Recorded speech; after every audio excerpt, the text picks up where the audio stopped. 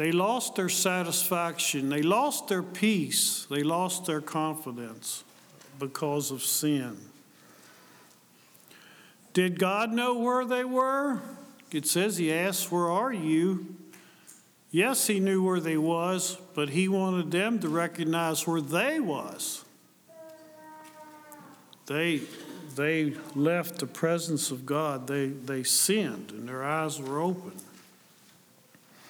It's kind of like children today in our homes when they are our grandchildren in my age, that if they do something wrong, they show guilt or they run and hide for a while.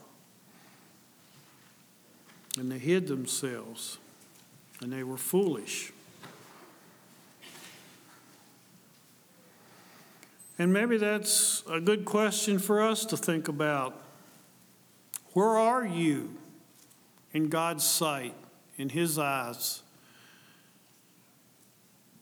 God knows all things. He knows where we are. He knows our thoughts before we know them.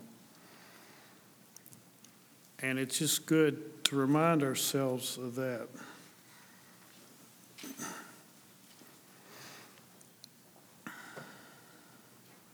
Even though he dangled the prospect in their eyes to be wiser, they were losers. In fact, they lost this beautiful setting that they were in. They were driven from the garden, as you know, and the curses came upon them. And just to think, it started with a little doubt, a little dissatisfaction.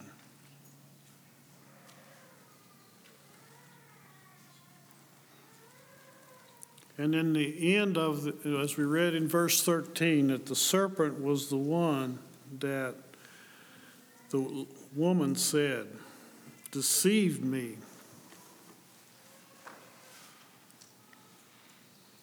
But she confessed, I did eat.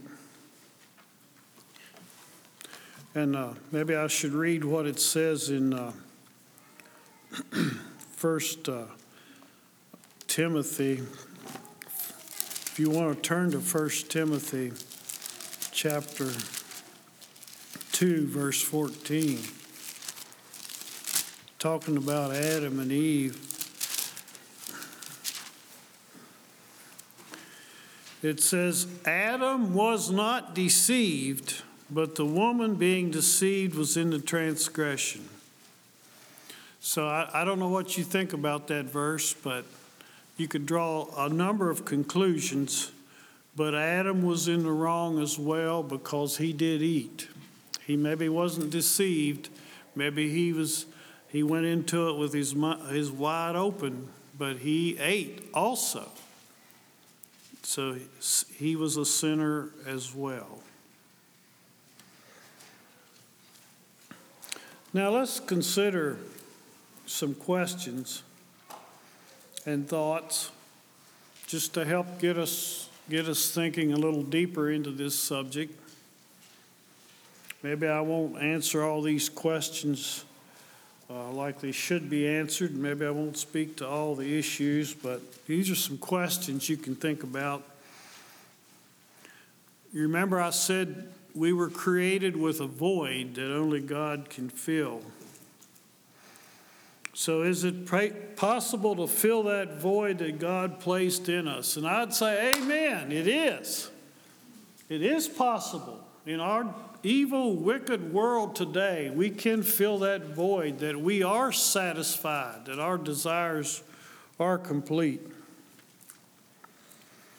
As was discussed in our Sunday school class, various aspects of idols.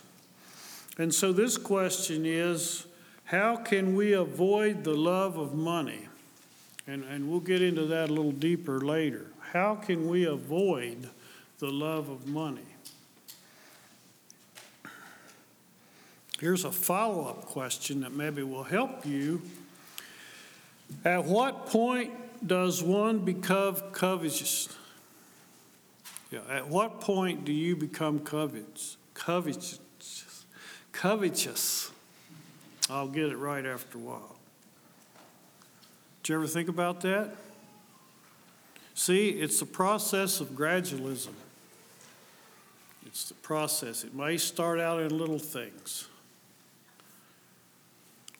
Like when we were children, we liked the bigger toy that maybe our friend had. We wish we could have had the bigger toy. And then when we were adults, maybe it's the bigger truck, more powerful tractor. Or what point do you become covetous?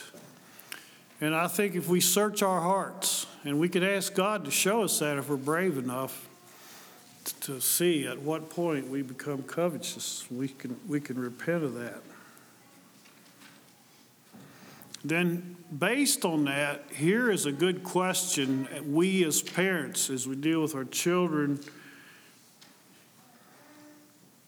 What should we tell our children when they see other families that have a lot of things we don't and they want? Okay? Now, follow me back to the root. If we as parents are covetous, then how can we tell our children not to be? How can we explain to them in practical terms how to be satisfied with what they have if we're not satisfied with what we have? And it goes back to our verse that God will satisfy our desires, and of course, if our desires are proper and right. Well, He will purify us, and we can grow to the point that we won't desire money and things to the point that it takes our focus off of God. And maybe a more practical question to get really to the root of this is, at what point do we cross the line of having more than we need? That's an interesting question. What do you need? One of the things I do at work is I'm the purchasing agent, and so an employee will come to me and says, I need this. And I challenge him sometimes. Now I said, now wait a minute. Do you need it or do you want it? And that's a sobering thought when we're thinking about the possessions we have. When do we cross the line of having more than we need? And I think we all recognize that we're just overflowing with abundance. When we consider the people in the war zones in Ukraine and third world countries, and we're just so blessed. And what are we doing with it? So building on that is another question. When is there conflict between laying up treasures in heaven and our many possessions on earth? At what point does that become a conflict? See, these are practical questions that I'm asking you to consider. At what point does that become a conflict? And if it is a conflict, we better do something about it. And the last question in this section, is it possible to be satisfied while we're on this earth? And the answer is yes. It is possible to be satisfied. So, the next point is becoming dissatisfied because of the love of money. And I want to go to 1 Timothy chapter 6, some familiar verses there.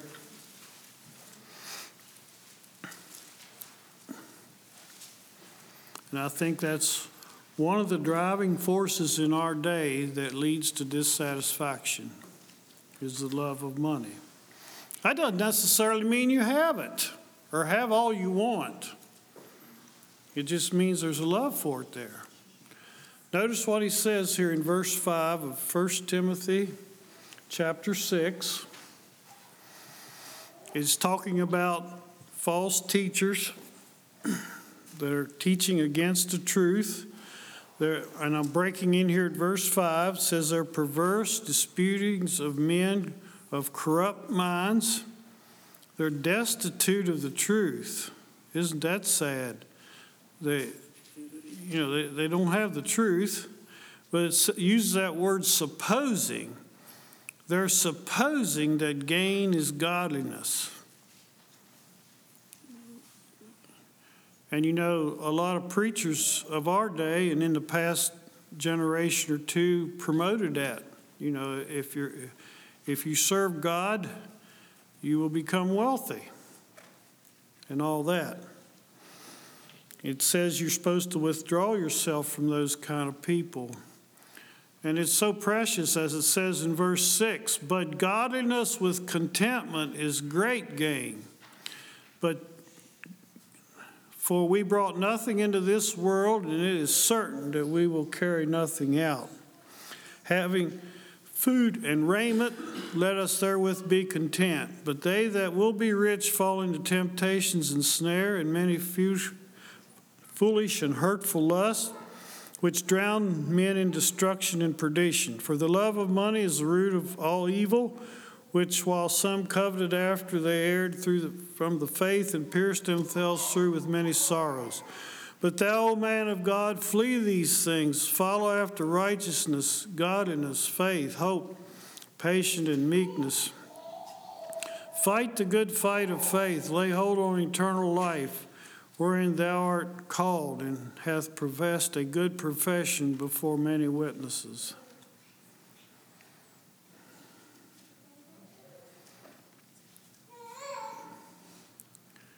And we may be tempted in our life also. We might come to the conclusion, well, God has blessed me with so many earthly things. Apparently, that means that I'm in right relationship with Him. Not necessarily. We need to remind ourselves of that. We need to daily read His Word. And I've been impressed with people that read God's Word every day. And they may do it for a couple years before they make a change. But God is continually, through His Holy Spirit, reminding them of their situation, if they're in sin, or if they're backslidden, or if they're kind of cool toward God.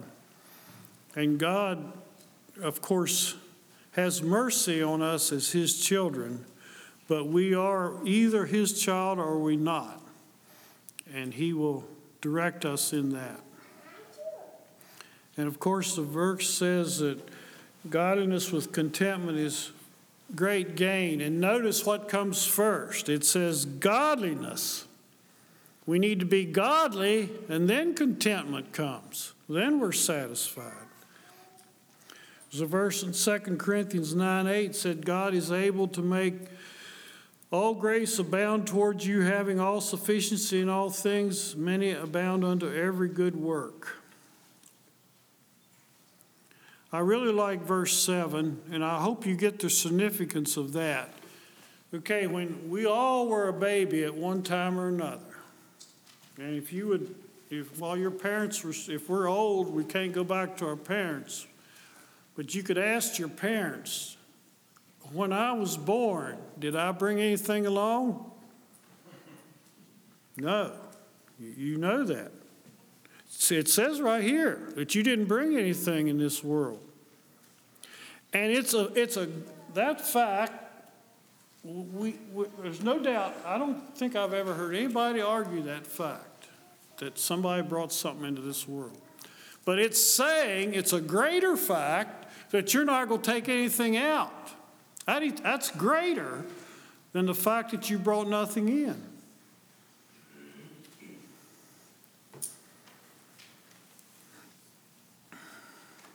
You've probably heard the story about the man that passed. I'm assuming he was a well-do, wealthy man, and he wanted a significant amount of money put in his casket because he was going to take it with him. But there was another gentleman that found out about it, and so he wrote him a check and put the check in the casket and took the money. That was wise thinking, I assume. But see, that fact that you're not going to take anything out is absolute. And that's why some of these questions need to be answered. See, our life needs to be satisfied in serving God and not accumulating possessions just for the sake. And I'm impressed with verse 8. I've been in third world countries. And you know, the gospel is universal for everyone, everywhere. And it says that when you have food and raiment, it's possible to be content. That means when you have something to eat, you have food, and if you want to add shelter, that's okay. But God knows you can be content at that point. And anything above that is God's blessing upon us, and we should treat it that way.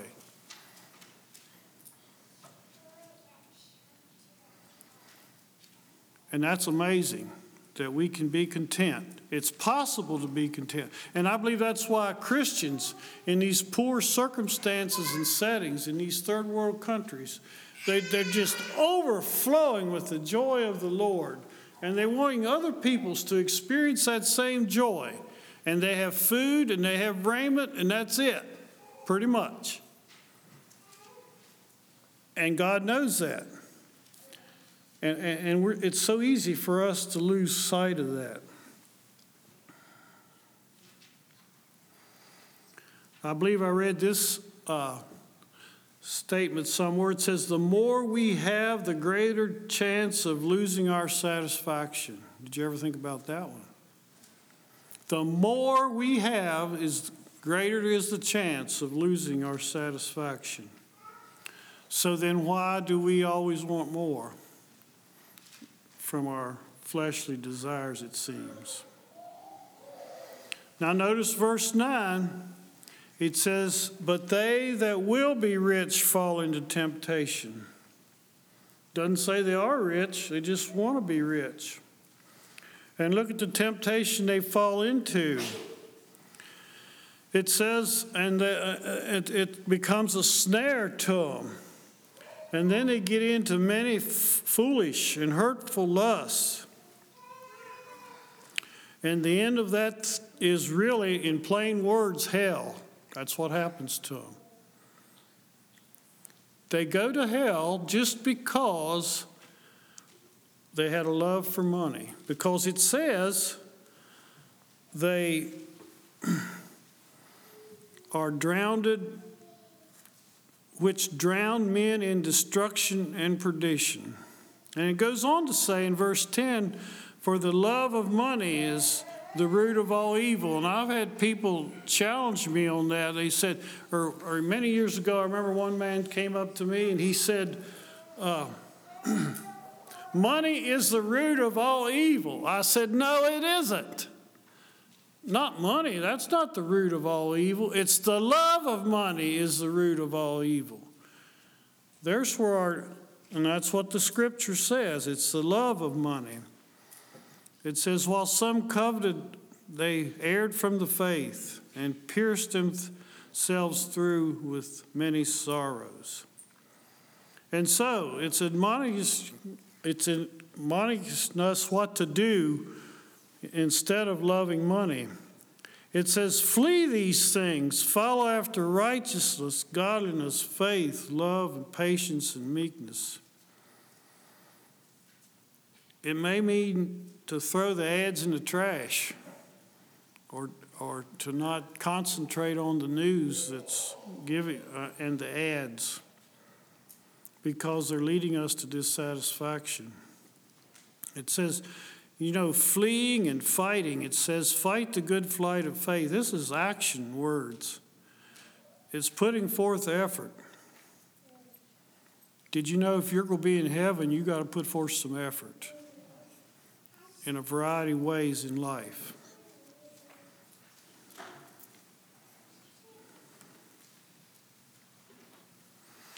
But then people will come back and say, well, I need a certain amount of money. I mean, just to live. And that's true to a point. I knew a dairy farmer back in the 70s. No, this was the early 70s or the late 60s. This was a dairy farmer. Now, listen, the 70s were like, shall we say 50 years ago? And he said that he kept $40,000 in his checking account just in case something come up. Okay? So today, you farmers, you should probably keep $100,000 in your account in case something comes up. Well, how does that balance with our trust in God and serving God? It says he will satisfy all of our desires.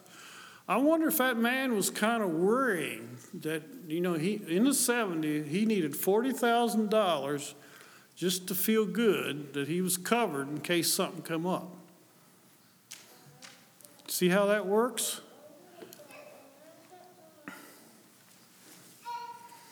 Just remember some of those questions I asked earlier. When do we cross the line?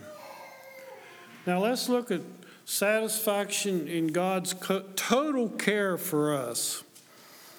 In Psalm 105, it says, he satisfies our desires with good things. Proverbs 3:9 says, honor the Lord with thy substance and with the first fruits of that increase. I know that's Old Testament, but it's true for us today. Honor God with your possessions and all that you have, that it's going to honor God and his kingdom. That's number one we need to have in focus. And I thought it's interesting, in Malachi 3:10, it says, bring in the tithes and offerings in your storehouse, that there may be meat in my house. Prove me now, herewith saith the Lord of hosts, if I will not open the windows of heaven, pour out a blessing, that there shall not be room enough to receive it. Can you imagine that? See, in that setting, God's people were going away from God, and they were not giving their tithes and offerings. And so the priests had to go back to farming, as it were, to provide for their needs, because the people weren't giving for them. And then the spiritual decline happened.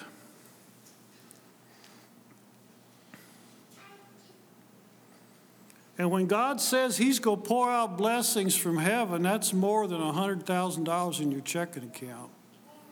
He said you won't even have room to receive it. The scripture says he daily loadeth us with benefits. So why do we struggle so hard to provide for ourselves? I mean, above what we need, and you can decide what that is.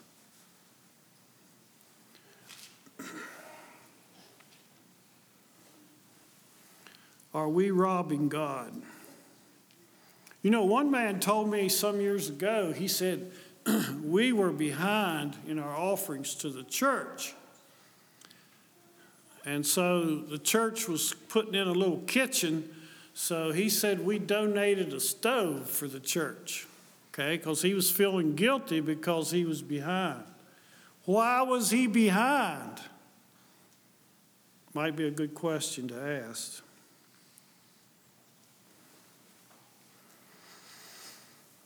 See, if we lose our devotion to God, we start gradually relying on money and things to fill that void. And the further we go down that road, the more dissatisfaction grows. Think about the blessings that God gives us, the beauty of the earth. And do you ever just stand and look at the stars? And how about the moon when it comes up? It looks like it's filling half the sky over there on full moon. It just peeps up over the ridge. Isn't that beautiful? My wife and I had the privilege the other morning to walk on the beach down in North Carolina. And we wanted to go down there and watch the sun come up. Walking along, and the big round sun come up over the ocean. Well, and the trees and the leaves. and the prosperity that God gives us. And do we honor God when we prosper? And maybe they didn't. I stepped out of the class this morning before they got to the last section, but did you know what it says in there? That they served the Lord all the days of Joshua and all the days of the elders that outlived Joshua, but the next generation or a generation following didn't even know God.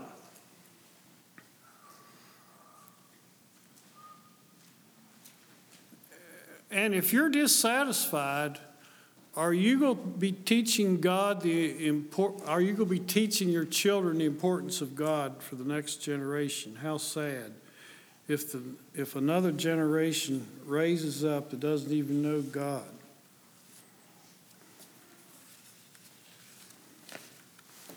And we have forgiveness, and we're adopted into the family of God. And well, I need to bring this to a close. 2 verses yet. Psalm 17:15. As for me, I will behold thy faith in righteousness. I shall be satisfied, and when I awake with thy likeness.